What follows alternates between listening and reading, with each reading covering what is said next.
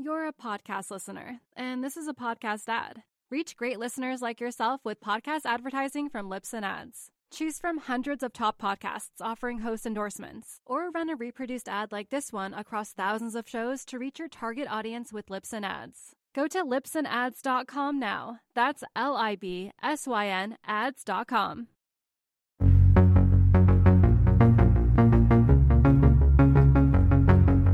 It'll be really fun. We've never really done that before. We never shaped the board together at once. So. What was the original, or do you remember the original kind of design theory when you built that board? Because nobody had surfed in a wave pool before, really. Totally. I remember it really vividly because it was a completely different thing. And Tom come on board probably around about 79 or something like that. And he was a good mate of my brother's, Chris's, who was on the tour as well.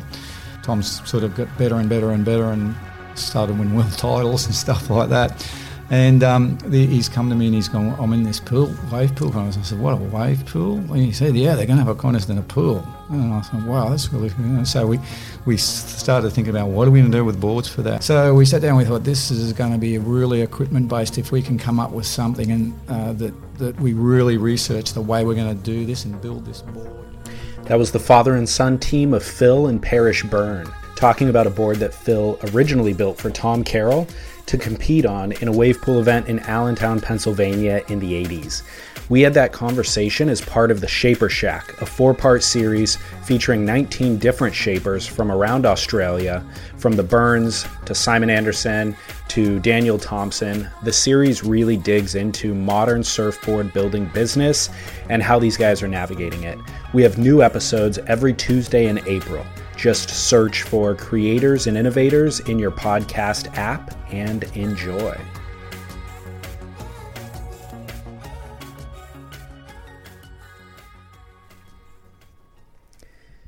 The subject of today's show is an Australian surfboard building business called Kinnaroad. They're disrupting the industry on the Gold Coast with a shaping robot that automates more steps in the shaping process than previous shaping machines. But it's more than just the tech. Kinnaroad is actually disrupting the way that board building business is structured and operated with the objective to increase domestic jobs and wages. The model is designed to fortify domestic industry and reduce the need for imported surfboards. Scott Fenton will fill us in on all of that information in just a moment. But first, in honor of Earth Day this month, it was just on Monday, Nick Timpone is providing these weekly sustainability PSAs. His father runs Timpone Surfboards on Maui, and Nick went away and he got his degree in sustainable science management and then worked with Pops to develop this Maui Leaf Light surfboard construction, which is recycled or solar-made foam as the surfboard blank, hemp and flax cloth, laminated with bio-resin. So when you buy a Timpone surfboard, you can get either the traditional construction or this Maui Leaf Light construction. I've been riding one since October and I'm a huge advocate for it. We're giving one away to one of our show's supporters. We have a PayPal donation button on surfsplendorpodcast.com/donate. And we just like to do these giveaways as a thank you for your support. So if you'd like to get in on this giveaway, just make a donation of any size in the month of April. We'll pick a winner at random on May 1st, and then Jeff will build your board custom to your specs, and you'll only be responsible for shipping costs. The Timpones and I decided that rather than kind of dedicating this time to discussing that board model, the Pill, and its design features, we'd rather use this time to educate on sustainability at large. So, here's our 4th installment of our series of PSAs with Nick. So what is sustainability? Acknowledging that the Earth is a complex, dynamically interconnected system, we should be sympathetic to the reality of uncertainty, as our world is always moving and changing. Sustainability is best understood with similar considerations. If it's our desire to mimic nature and cause minimal disruptions to the natural systems at work, then we should be privy to the uncertainties and complexities of an evolving world. Sustainability is not just some placid endpoint or a finish line which can be reached by simply following certain steps. It's been my understanding that sustainability is better viewed as a continuous journey or a pathway that curves and bends out and over the horizon. We can see where it's going, but can't quite see where it ends. Navigating this journey requires the utilization of unconventional tools and viewing through lenses that can alter our perception of how we fit into the bigger ecological picture. Critical observation and some good old discipline will take us a long way. Taking cues from our environment is a good start as well. The laws of nature have never been known to stray from the truth, and we are intrinsically connected to those powerful systems. We should approach this journey with our best-known environmental and social practices, prioritizing self-preservation through an engaged and responsible relationship with nature. The concept of locality is critical to the success of any sustainably minded pursuit. Think local and think specific. Knowing the who, what, when, why, and how will yield the best results from a problem-driven approach. Locality also considers relevant time and spatial scales in forming a best-fitting, optimal solution. But there is no one-answer-fits-all solution. Each individual place and time requires specific, tailored options for unique characteristics like the environment, society, and the economy. This is why local governments are often better arbiters of their region than national institutions are, or why a local shaper can build better boards for the waves in their local area, and why grassroots organizations have the ability to adapt and innovate much faster than a rigid top-down structured corporation. Adaptability is necessary and comes from an intimate knowledge of our surroundings, knowledge best acquired from an embedded but also open perspective, thinking globally while acting locally. It's inappropriate to think one solution will fix all problems, and the concept of locality also illuminates that addressing issues like climate change, resource scarcity, or an increasing energy demand will be mitigated with many different solutions working in unison. Energy is a great example. Alternative energy like wind and solar are essential in providing energy and reducing our global impact from fossil fuel energy production. But it's unlikely they will replace energy needs altogether due to the intermittent nature of the sun and the wind. They will need to be aided from other power sources like hydroelectric, geothermal, and even biofuels to fulfill future energy needs. A multi-layered approach working towards the same goals, creating stability from diversity. So where and how does surfing fit into all this? As surfers, we have a unique relationship with the environment. It keeps us healthy in several ways. We're some of the few people on a global scale that live and play in the ocean, testing our limits, reading its moods, knowing its power, and more often than not, stepping over plastic-covered beaches to enjoy it. We see the negative impacts in our ocean environment firsthand. All the while, surfing has become one of the most marketable lifestyles to date. There is power in our collective voice and power in our consumption habits. One of the best tools we can use to make changes we want is with the dollars we spend. As consumers, we have immense power in a profit-driven society. Our spending habits send messages to companies and industries that provide goods and services. Choosing goods or services that live up to our values and standards should be rewarded with our business. And a product or service that does not meet our standards doesn't deserve our money. We should embrace companies that strive for better transparency in their operations and more accountability for their products, waste, and carbon footprint. Furthermore, a better business should think about strengthening their contributions to the environment and society, and not just their bottom line. As consumers, we have the ability to support businesses that we agree with, and we should be moving away from the cheap and convenient mental model of the 20th century. It's hard to imagine surfing getting to the place it is today without the continued refinement of surfboards. Those surfboards, as a commodity, are a low-hanging fruit, along with refillable water bottles, LED lights, and even recycling. Surfboards hold an iconic position in our lives. They represent our intent and identity in the waves. Our boards can even represent our ideals and values that stem from our existence close to nature.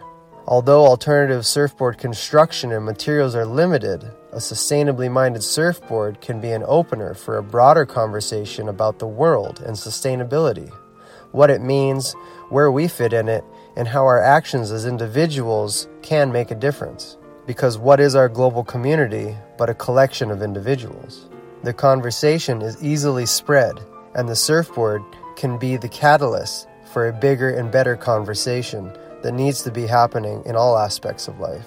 There's no shame in not knowing about sustainability or even the environment for that matter.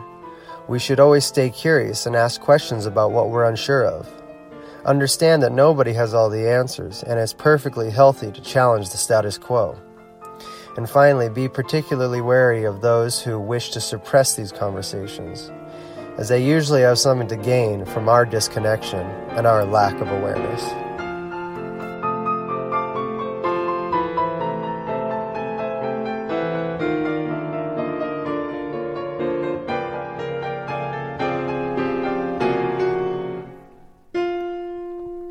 Thanks again, Nick. To enter to win that custom-built Maui Leaf Light board, go to surfsplendorpodcast.com/donate. I have photos of myself with my board, the Pill model from Tim Pony. You'll be really psyched to win it. We gave one away last April, and the guy who won it sent me an email to say that it's the best board that he's had among the last 5 purchases that he's made.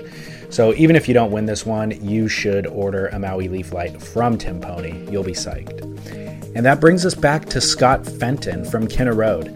I also owe a special thanks to Jake from Shapers in Australia for facilitating this and many of my Australian interviews.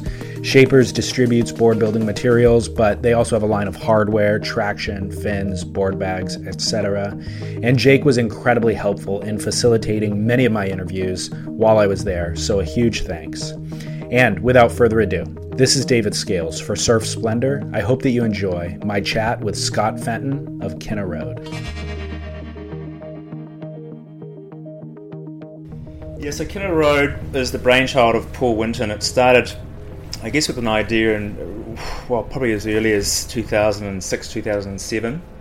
And that was that when you to look at the manufacturing process for surfboards, it's quite archaic. It really hasn't changed a great deal since probably the 1950s and 60s. And because of that, it's quite labour intensive. And probably over the last, let's say, 10 to 15 years, we've seen a lot of production move to low labour cost countries. And I think his idea was that if we could apply new modern lean methodologies to the surf industry, we could be efficient enough to bring manufacturing back to the markets in which products are sold. And so that was the genesis, I guess, of Kinna Road. 2010, the company was incorporated, I think. I didn't really turn up until 2015. And then when I came along, there was this sort of company trying to do a whole lot of different things, probably trying to do too much at once, laminating and robots and automation. And so I sort of was tasked with sorting out a commercialization strategy and getting it to market, essentially. What's your background? So my background, I've had quite a diverse sort of career. In the 90s, I was a pro windsurfer. So I guess I've got a background in, waves and boards and another sport. On the back of that career, I moved into the business side of windsurfing. So I ran one of the big windsurfing companies called Gastra. It's a group of professionals together with a sail designer moved from one of the other competitors in the industry to Gastra. And we had a joint venture relationship with the brand owner there. We ran that brand for 5 or 6 years. And then out of that, for the majority of my career, I was based out of Maui, so and travelled extensively, like from Maui to all the competitions around the world. And in the 90s, windsurfing was totally booming. I mean, it was just exploding. So it was a really exciting time to be part of that sport. Germany and France were massive. Japan was massive. North America, really big. And it was just growing like leaps and bounds. The professional circuit was really alive and lots of sponsorship, lots of money. And so it was a really interesting time to be involved in that. And then towards the end of my career, though, a couple of things happened. I think, that growth kind of dropped off quite rapidly when stand-up paddle market came along. kite surfing came along. I think at the same time there was a whole lot of other choices that kids growing up could make to spend time online, for example, do other things. So the windsurfing market kind of didn't hold much appeal to me beyond that, and I wanted to get in and do other things. So I went back to New Zealand. I did a couple of property developments, and eventually decided that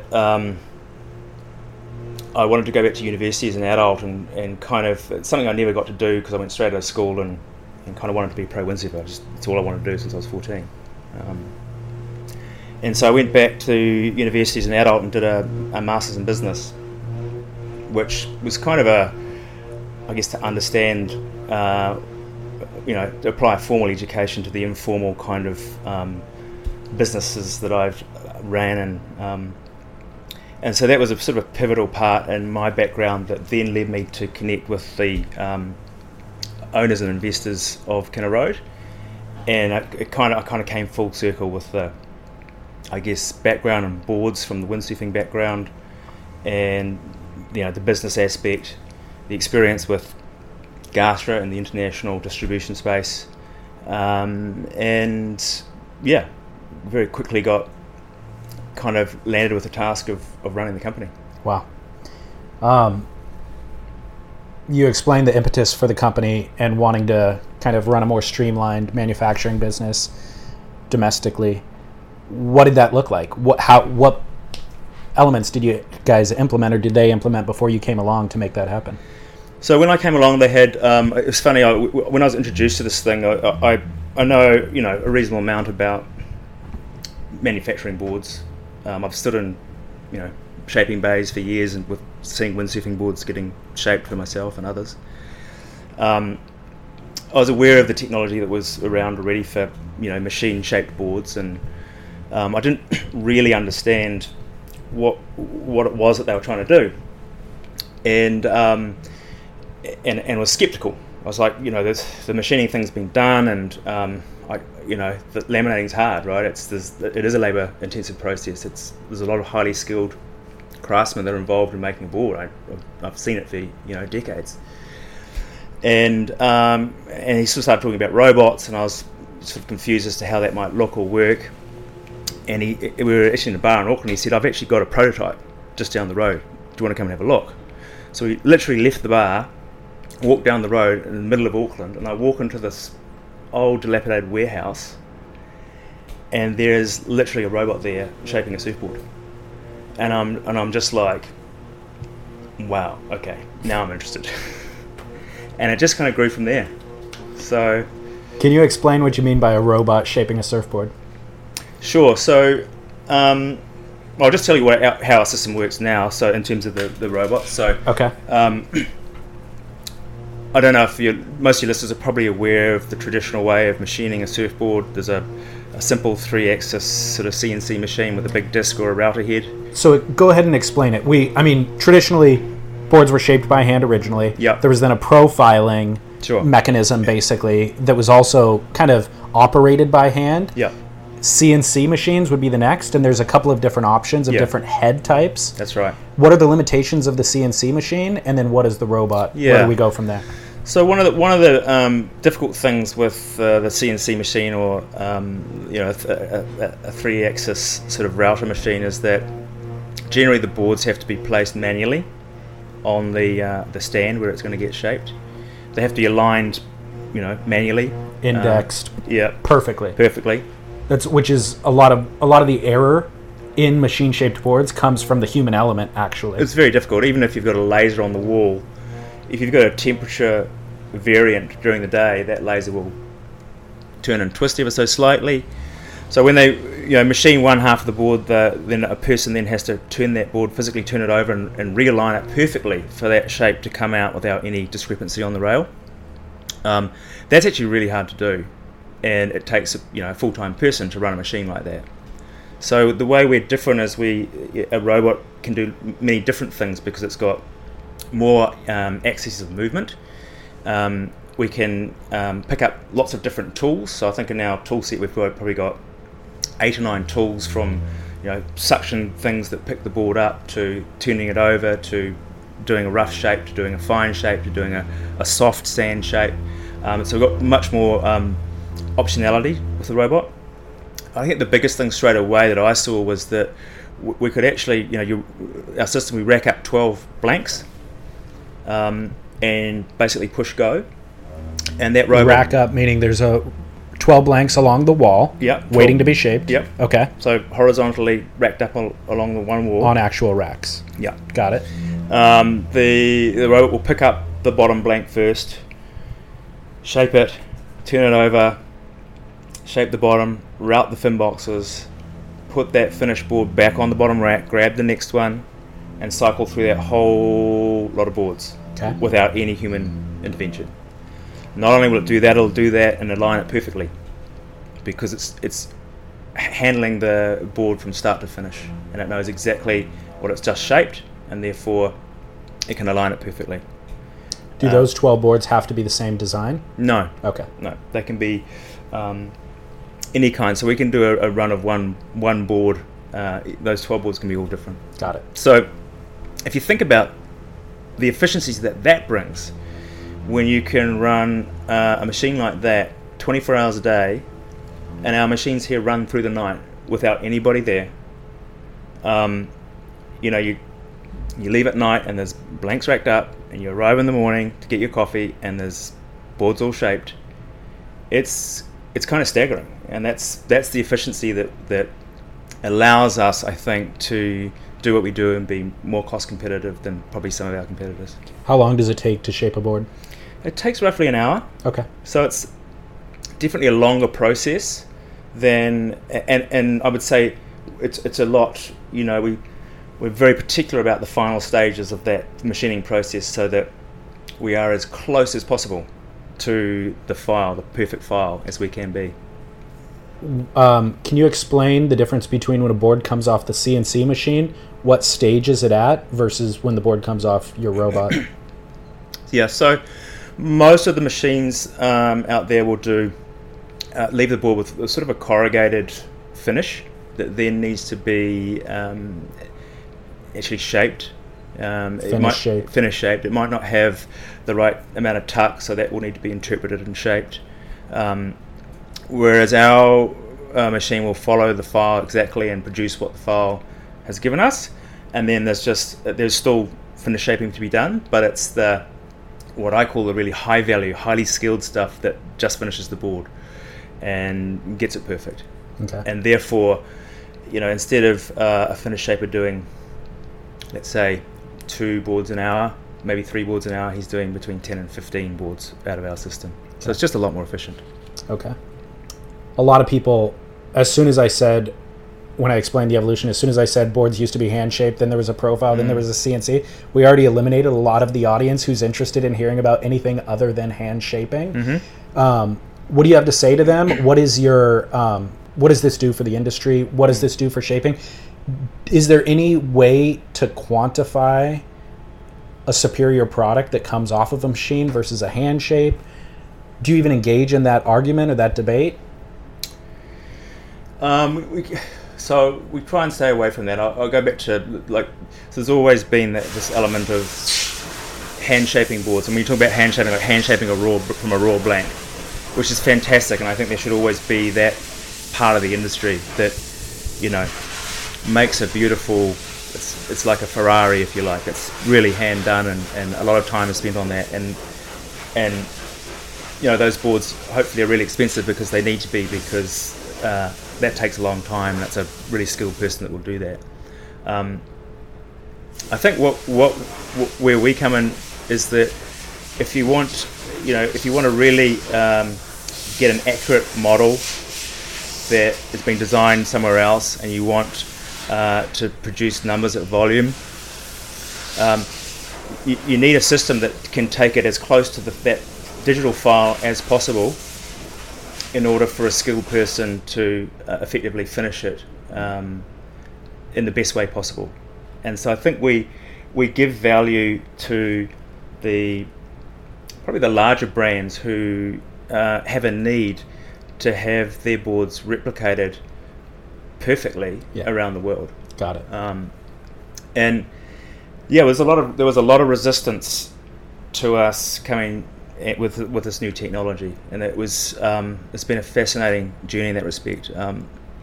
You know, and I think whenever something new comes along, humans don't like change. They get very uncomfortable with change, and I think there was a kind of a sort of shock and denial that there was this machine out there that could do the perfect board. And our premise was always that the boards still need to be hand finished. They still need that skilled person to finish it. They're just not standing in that shaping bay for 30 minutes scrubbing out the foam that the robot could do perfectly before them. So they're actually, their time and their value is more effectively being used right at the end of the process. And but of course, what people saw straight away, especially those that have finish shaping as their livelihood, was the robots are coming, and this is a threat to my job, and it's very topical at the moment. We've got AI and we've got robots, and the threat of this automation and technology taking over jobs, and so it is scary. And I saw firsthand the resistance. I thought we'd come with this technology which is 10x better, and with our mission to bring manufacturing back to Australia from the low labour cost countries, and thinking that everyone was going to kiss me on the lips. And boy, was I wrong. The resistance was from overtly, I'm not going to touch a board off the robot, to very subtle of, it still takes me the same amount of time to finish it, and defensive kind of bargaining. I'm still wanting to get my same amount of money even though I can do many more boards in the time period that I would ordinarily do off the other machines. So it's been a very challenging process to get past that resistance, and now the brands that do use us and the guys that do finish shape the boards, they love it. They're not slaving away. It's less physical, it's more technical. Finishing the boards, they're doing the real stuff that really counts. The primary concern whenever you hear anybody talk about AI is that the robots eliminate jobs. Have you guys eliminated jobs? No, it's quite the opposite actually, and that's a really interesting point. And I think everybody, when I do interviews and media and stuff, people focus on the robot because the robot's exciting, it's sexy, and it's different, and it is incredible. But we have an end-to-end business here manufacturing surfboards, and I don't view our business as the robot business that shapes surfboards. We make epoxy surfboards, and you've got to look at the whole company in its entirety. And I'm focused on introducing lean methodologies throughout the processes, really understanding where the skilled labour should be used and where it shouldn't be used, so that we can be more efficient. So I think people get really focused on they've got robots, when a lot of our process is traditional, but just organised in a more sensible, modern, lean sort of methodology kind of way. So to give you an indication, to answer your question, we've gone from 3 employees in June of last year to 15 employees now. And we're making boards in Australia that would ordinarily not be made in Australia. Right. Okay, so, and this is what's so confounding for me and challenging to me, is that we are making the pie bigger here. We are not taking jobs. We are not eliminating jobs. We are bringing production back to Australia, and we are very supportive of the industry here, and doing everything that we can to foster new people coming into the industry. We've got 3 apprentices here. We're training people in the way we make boards. We are investing heavily into training those people and adding more people and creating a really successful surfboard manufacturing business, which, despite having automation in it, is still very much about skilled people. Yeah. When you're hiring for a small business, you want to find quality professionals that are right for the role, and there's no faster or effective way than through LinkedIn Jobs. Your time and capital are precious, and there is a powerful resource that can help you focus on what you're good at and integrate people into your team seamlessly to help grow your business. LinkedIn Jobs has created the tools to find the right professionals for your team efficiently and for free. LinkedIn isn't just another job board. Everyone is already on LinkedIn with their resumes and references, and now LinkedIn has designed a hiring platform to connect you with candidates specifically qualified for the job that you post about. More than 1 billion professionals meticulously organized to connect people by skill set to help us all advance our position. 2.5 million businesses already use LinkedIn for hiring, and 86% of small businesses get a qualified candidate within 24 hours. It's that fast, easy to use, and effective. LinkedIn Jobs can help you write job descriptions, filter the right person to you, and give you the tools to help you interview them like a pro. LinkedInjobs.com/surf is where you go to post your job for free. Yes, totally free. That's LinkedInjobs.com/surf to post your job for free. Terms and conditions apply. You're a podcast listener, and this is a podcast ad.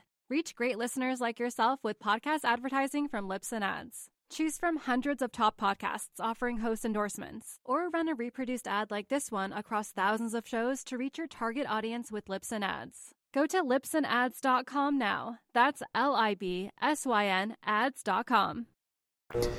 I think I'm glad to hear you say a lot of that, because I do believe that the surf industry is growing into a new chapter, certainly with the wave pools, with the Olympics, all that sort of stuff. And there's going to be more people surfing and a larger need for boards. There's basically a transitioning from cottage industry into commercial industry. And one of the first indicators of that happening with any manufacturing is outsourcing. So we've already seen that early indicator of that outsourcing happening. And a lot of the traditionalists look at that as a threat, but there is an opportunity to learn from that outsourcing and to see those outsourcers are running lean businesses. They are implementing like professional accounting methods that the surf industry traditionally hasn't. All of these kind of bigger business things. So I'm glad to see exactly what you're saying is like taking a lead from running the lean business. What can we do to improve the way, or to eliminate costs basically from the traditional model, and then implement it here on domestic land. Absolutely. And keep the employees here too. Yeah. And I think if there isn't that work going on, unfortunately, we will see more and more production go to Asia. If you look at some of the major brands now in Australia, they're made in Vietnam, Thailand, and China. And nothing against that model. That's it's cheap manufacturing, but we want to see the industry grow here. And so, our competitors aren't here. Our competitors are in Asia, and what we offer is something different. So we can't quite reach the cost. The kind of costs they can, because there's a lot of labour in a surfboard. But what we do offer is a lower lead time. What we do offer is, for example, you can be more reactive to the market. A board can come out and it suddenly hits social media and boom, it explodes. Every retailer wants it. We saw this happen with the neckbeard, the CI neckbeard. This thing came out and I said, wow, that's kind of an odd looking board. This new 2.0 version? Yeah, and it went nuts. Right? And if you look at it from the brand's point of view, if they had tried to predict 3 or 5 months ahead of time what they want to get made and get it made in Asia and put the money up front for that container or containers of boards and wait and have them shipped and make sure they've got the right sizes of the right models, when you know how many models, and when you look at the actual number of SKUs in a surfboard range, when there's a model and there's a different size of all those models, it's an impossible product to stock. It's a nightmare. So, Channel Islands we love because they want locally made. They're very, here's a brand that it's their 50th anniversary this year. I mean, authenticity, you can't actually beat that, and they are truly authentic in the way they approach the sport. and their view is we want to make boards locally, and it's really important to them. Yeah. So for them, we had an opportunity to be part of their Spine Tech program, and I think that it's been extremely successful for them because they've been able to react so quickly to the demand and deliver in a short time frame without taking risk of going to offshore production. You keep talking about being able to compete with Asian manufacturing, and the kind of benefit of the Asian manufacturing is low cost. I have to imagine engineering a robot is not low cost, and there's a tremendous amount of expense in what you're doing. How do the economics work? Is it a long game and you're planning to make up the volume down the road? How many engineers are involved with this thing? And let's start with, where did the machine come from? Yeah. Was it specifically designed for surfing, or was it from a different industry that you then modified for surfing? So the robot itself is a standard industrial robot that we've effectively pimped out for machining surfboards. Robots are typically good at repetitive tasks. They're very accurate to within 1 or 2 millimeters, but the kind of accuracy you need in this environment is more in the microns, not millimeters. So a lot of the work in getting a robot to do what we've made it do is to, and they're all a little bit idiosyncratic in that each robot, because it's made from parts, is slightly different in the way where it is in its virtual space. So in order to get that accurate, we've had to map the individual robot's endpoint where the machine tool goes, and then do an algorithm that calibrates where it thinks it is and where it actually is to make that adjustment through software. So there's a lot of work that has gone into developing the technology that we've developed. So initially we had Paul Winton, who's the founder, tip some money in. That was match funded by Callaghan Innovation, which is a New Zealand government fund that's particularly focused on investing in innovative things. And then as we got close to commercialisation and had a working prototype, we actually raised money from a private equity firm out of Auckland, who could see that there was a need for more efficient technology in the surf industry, and that it's quite possible that we had the solution for that need. So the payback on capital here is the long game, to answer your question. The ambition is, this is sort of our beachhead here in Australia, the ambition is to get this really efficient, lock it in. I'd like to be doing 10,000 boards annually here and then take it to California. And CI are very keen for us to do that, and then on to Europe. So long game. I think when we initially looked at a great success would be if one day Kinaroad was doing 200,000 surfboards around the world. Yeah.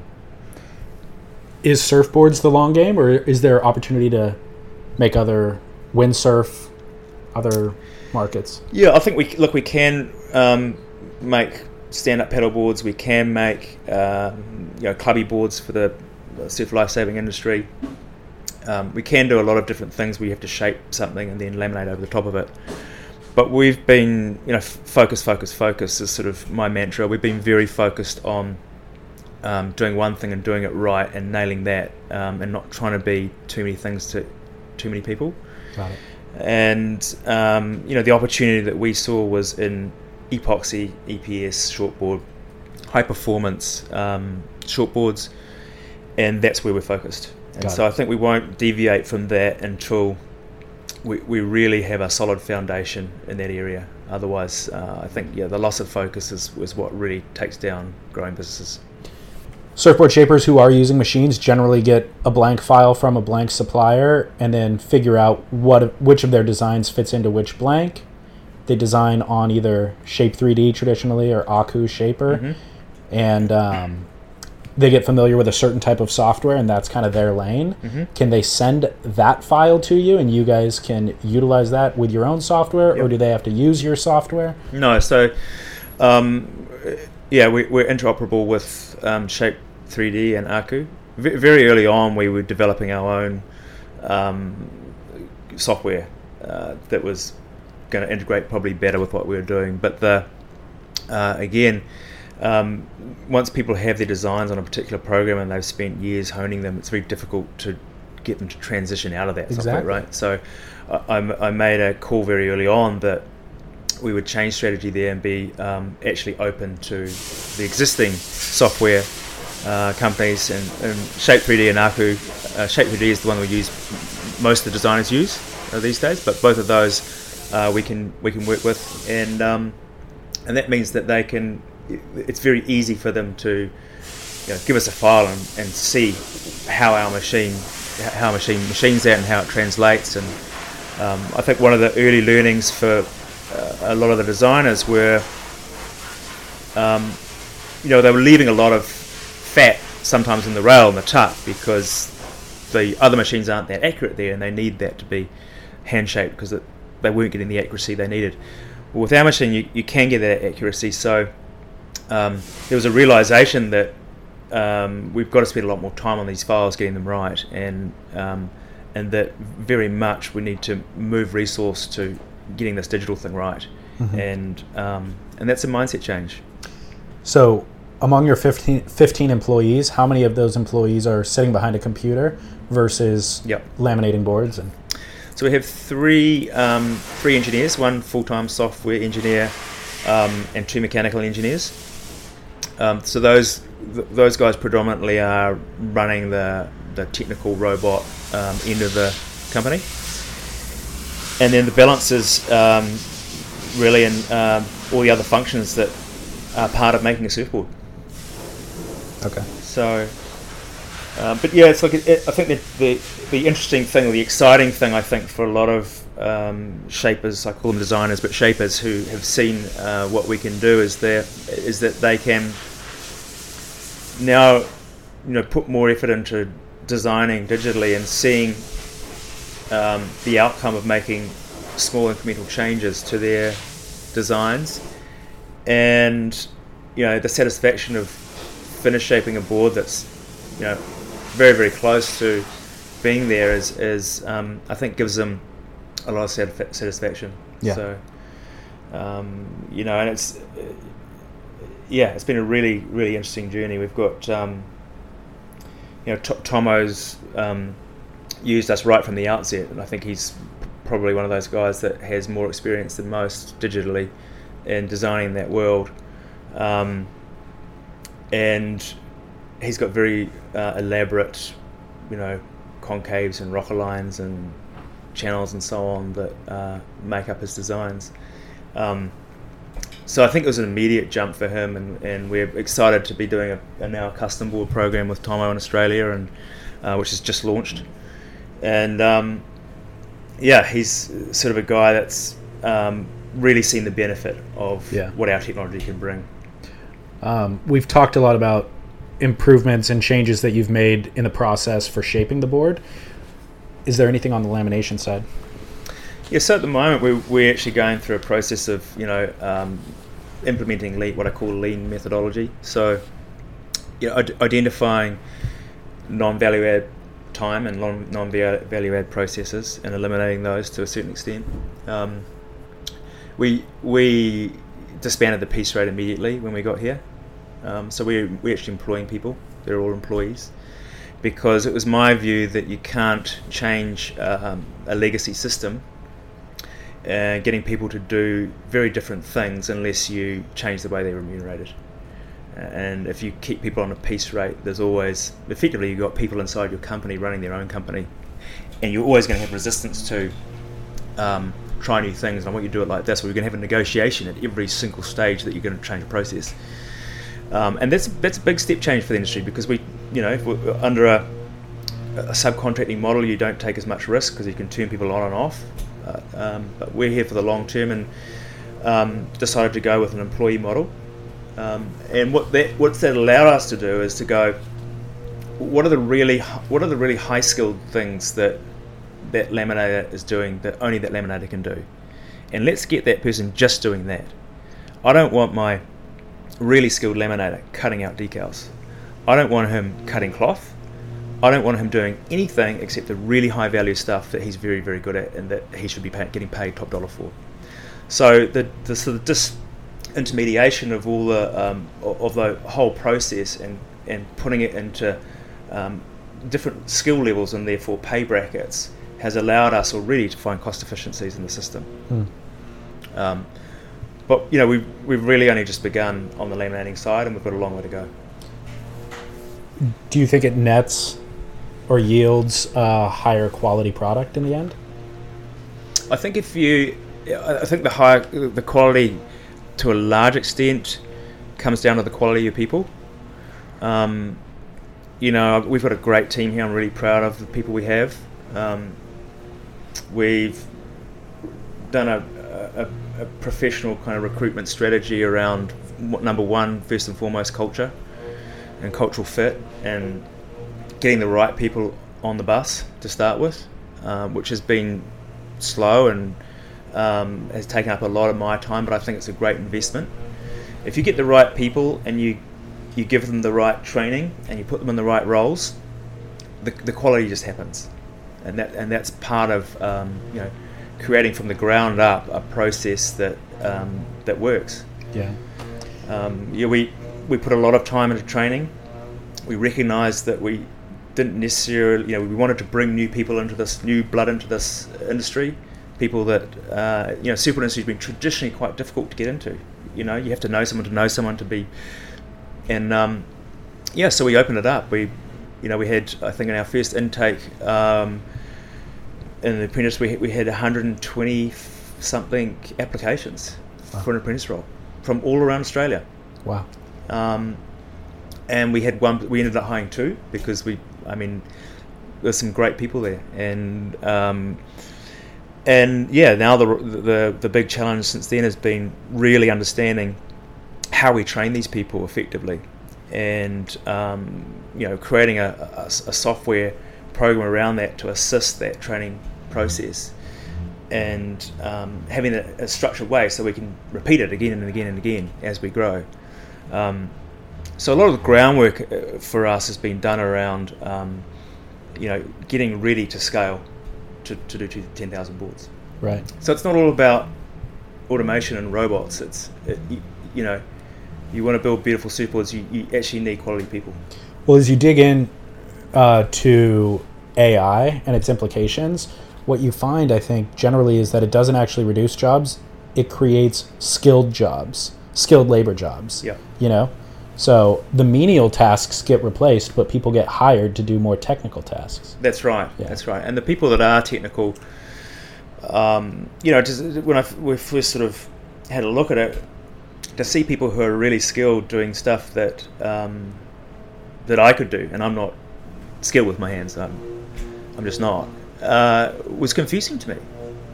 It was sort of, have we not thought about this in a more structured way? I don't know. Haven't. So I think there's a lot of low-hanging fruit, actually. Just getting organised, just getting the processes right. Knowing where boards are going to go after they've finished one process to the next process. Yeah. Simple stuff, but stuff that traditionally I don't think has been done very well in the surf industry. Yeah. Why don't you have laminate on any of your boards that say Kinna Road on them? I mean, if the oh, you do? Yeah. Oh, okay. Yeah, so we have a little logo on the back of all the boards we produce. Okay. That say Kinna Road. So you'll see a lot of the Channel Islands. Well, we make just about all the Spine-Tec Channel Islands boards in Australia, and they'll all have a little Kinna Road logo on the back. Got it. We've worked, we've done with some customers, like with Darren Hanley, for example, we've shaped his team EPS boards, like for Mick and Wilco and on and so on, for 2 years. Those won't have our logos on them because they laminate them themselves. Oh, okay. But we've actually just started a program now for custom epoxy boards with Darren, and where we will be laminating those as well, so they'll have our little logos on them as well. Good. Yeah. Do you laminate boards for anybody who doesn't have their boards shaped on the robot? Yes, we do. Okay. So we have Gary McNeil, who is makes an eco flex glass product, lot of twin fins and sort of fishy style boards. He's got a great little business, and when we acquired the laminating side of the business, he was already an existing customer. Okay. And has relationships with people who cut his boards, and is one of those guys that's really loyal, and we respect that, and that's great. And so he continues to get his boards shaped elsewhere, but likes us to laminate them. So that works too. Got it. Can you give me a rundown of your client list? Yeah, so it's essentially Channel Islands, Tomo, DHD, Gary McNeil. Those are the mainstays, really. Awesome. Consistent mainstays, yeah. Is there anybody in Australia doing the volume? Any laminating glass houses that are doing the volume of epoxies that you guys are doing? Not that I'm aware of. I think maybe Hayden in Sydney. I'm not sure. I mean, we're currently tracking about 70 units a week, with targets of being at probably 90 units a week by May. And in epoxy, that's not easy. I mean, in PU, there's for sure factories that are probably doing a lot more than that. But epoxy's a different game. It's a more difficult product to make. It's got longer waiting stages between processes. Yeah. There's more stages involved. Yeah. The reason why I ask is your goal of 10,000 boards a year is a reasonable goal, and it's only limited by, like you said, kind of building the foundation to actually support it. But I think it's important for listeners to know that the business is there. And again, if those boards aren't being made here, they're being made elsewhere. Totally. So the market can supply that volume of boards, and they're going to get them from somewhere. So they might as well be made domestically and responsibly, with people being paid a fair wage. Absolutely. And I don't know very much about whether the consumer even knows or cares when they walk into a surf shop where boards are built. But I'd like to think people want to support locally made products. I just think it's a no-brainer. For me personally, when I buy a product, I choose locally made over something that's coming from offshore. It's just a loyalty thing more than anything else, that supports the economy, which supports everybody. Some consumers care, some don't. I'd say the majority consumers do care. Some people just want or just don't care. But I think what's important to say about that conversation is that it's not to say that the locally made boards are a superior quality. There's good boards coming out of Asia, I'm sure. What you can say about the locally made boards, we can say it in California, I'm sure you guys have similar standards here, is that we're held to a certain level of regulation, of waste disposal, of employee treatment, of all these things where if you are getting your boards made domestically in Australia, or if you live in the US, you can say that it's held to this standard, and my money is going to support this cause. And even if there is a little added premium in the price, it's going to make sure that those people have a safe work environment. Exactly. Yeah, and I tell you, it is expensive in Australia. The labour costs are not, anywhere near what they are in some of those Asian countries. It is a challenge. Yeah. But I'd like to think people care, and I think we probably need to do a better job at making a song and dance about Australian made, and making consumers aware that you do have a choice when you walk into a surf shop, and they're not all made in one place locally. They're made all over the world, and so I actually don't think Channel Islands is one of the hardcore. All the boards in California are made in California. The boards in Australia are made in Australia. I think sometimes I think they're probably not. They're quite humble people. They're probably not actually shouting loud enough about that fact, and it really is a demonstration of their authenticity and where they've come from in the surf industry. Yeah, I agree. Well, let me ask you this: how does the consumer even know? Maybe the consumer does care what's made local. How do they know when they walk up to a rack in a retail shop? two boards side by side made in different countries. What's the indicator for them? Yeah, exactly. And I think, we are not a consumer-facing brand, if you like, but I think we almost kind of need to get into that space. The mantra here in our factory is locally made matters. And, maybe like Intel did the Intel Inside kind of consumer-facing marketing, we need to do something similar to really educate the people about it. It is made in Australia, and these are real people that are on your back doorstep that are making these boards lovingly every day. Yeah. And even though we sell business to business, maybe we should be marketing to consumer. Well, the Kinner Road laminate, does it indicate location of manufacturing? It does say made in Australia, but these are very small, stickers on the back of the board. So I think you'll see, if you look at a board closely, you'll see where its origin is. Its manufacturing origin is there somewhere. Made in Thailand, made in Vietnam, made in China, made in Australia. But I think, I'd like to see more of a movement around made in Australia. Does Australia mandate that boards that are imported have the mark of manufacturing on them? Yes, they do. Okay. Yeah. So you'll see, you'll be able to, and the consumer can see, but it's, unless it's probably, pointed out to them, that the retailer obviously wants to sell boards and make margin. But I think we need to do a better job in Australia of talking about what the difference is and why that might appeal to you. One thing I forgot to ask you when we were talking about epoxy lamination, do you foresee a time where that gets automated, where there's a robot laminating boards?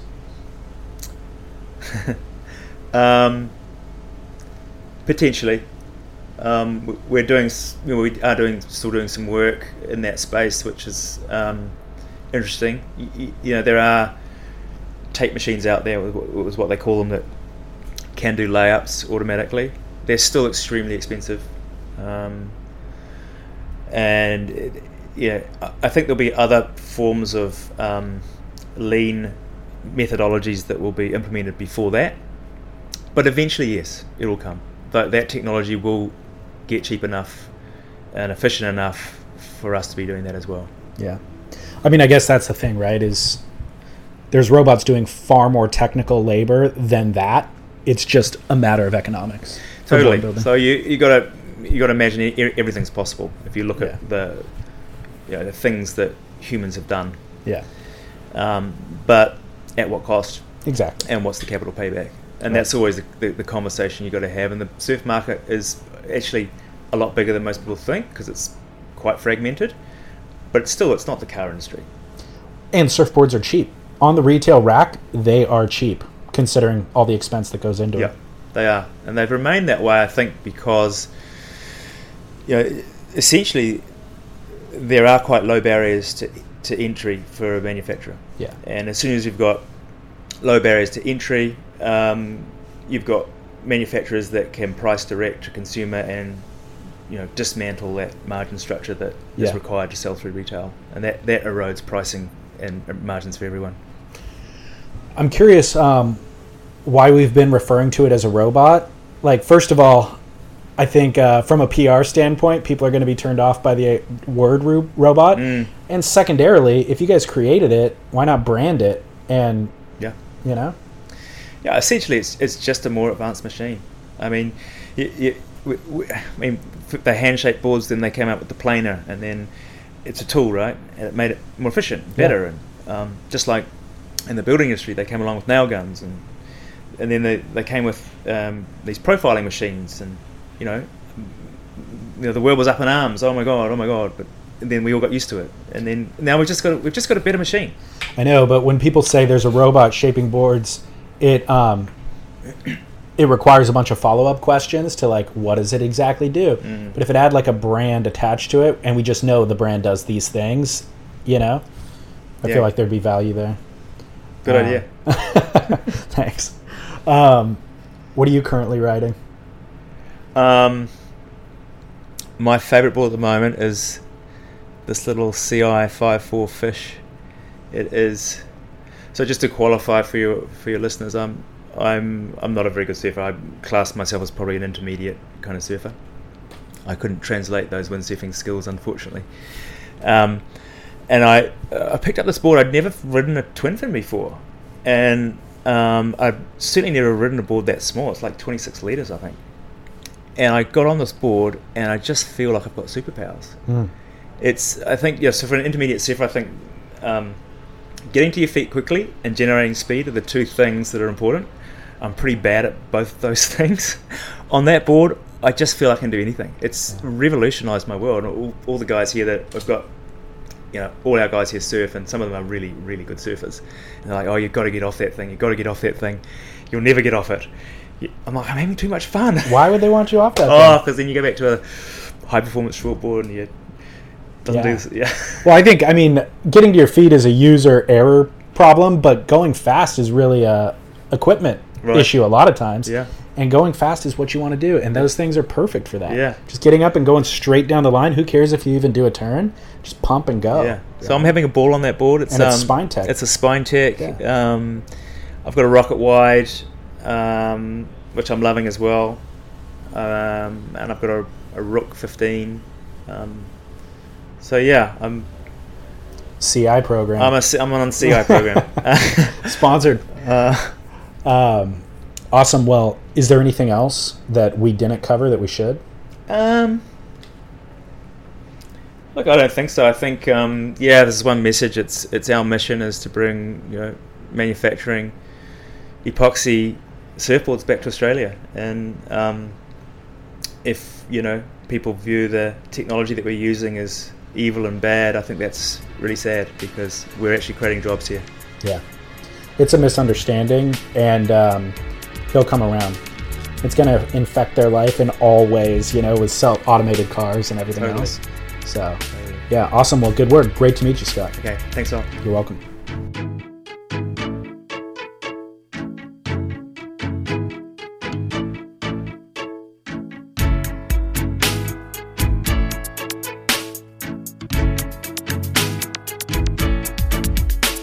Thanks so much, Scott. You can find images and videos of their yet-to-be-named robot on surfsplendorpodcast.com.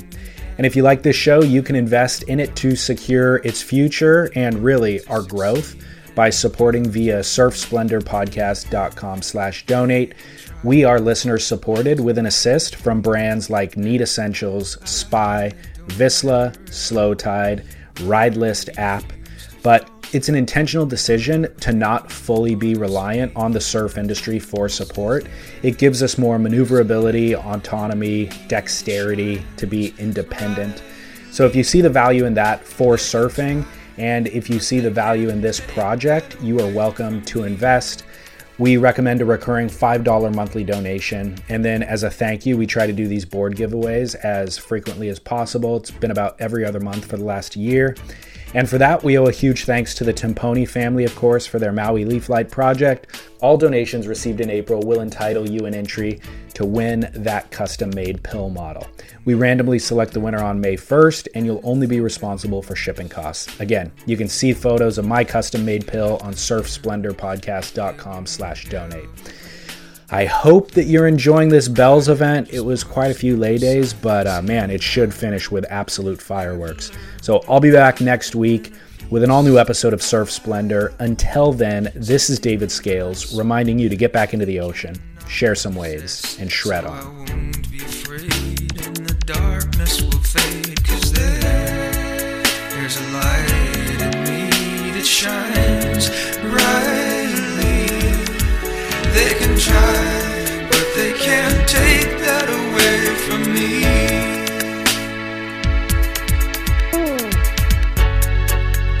No, they can't take this precious love I always have inside me. Certainly the Lord will guide me where I need to go. And they can say anything they want to say to try to break me down, but I won't face the ground. I will rise steadily, sailing out of their reach.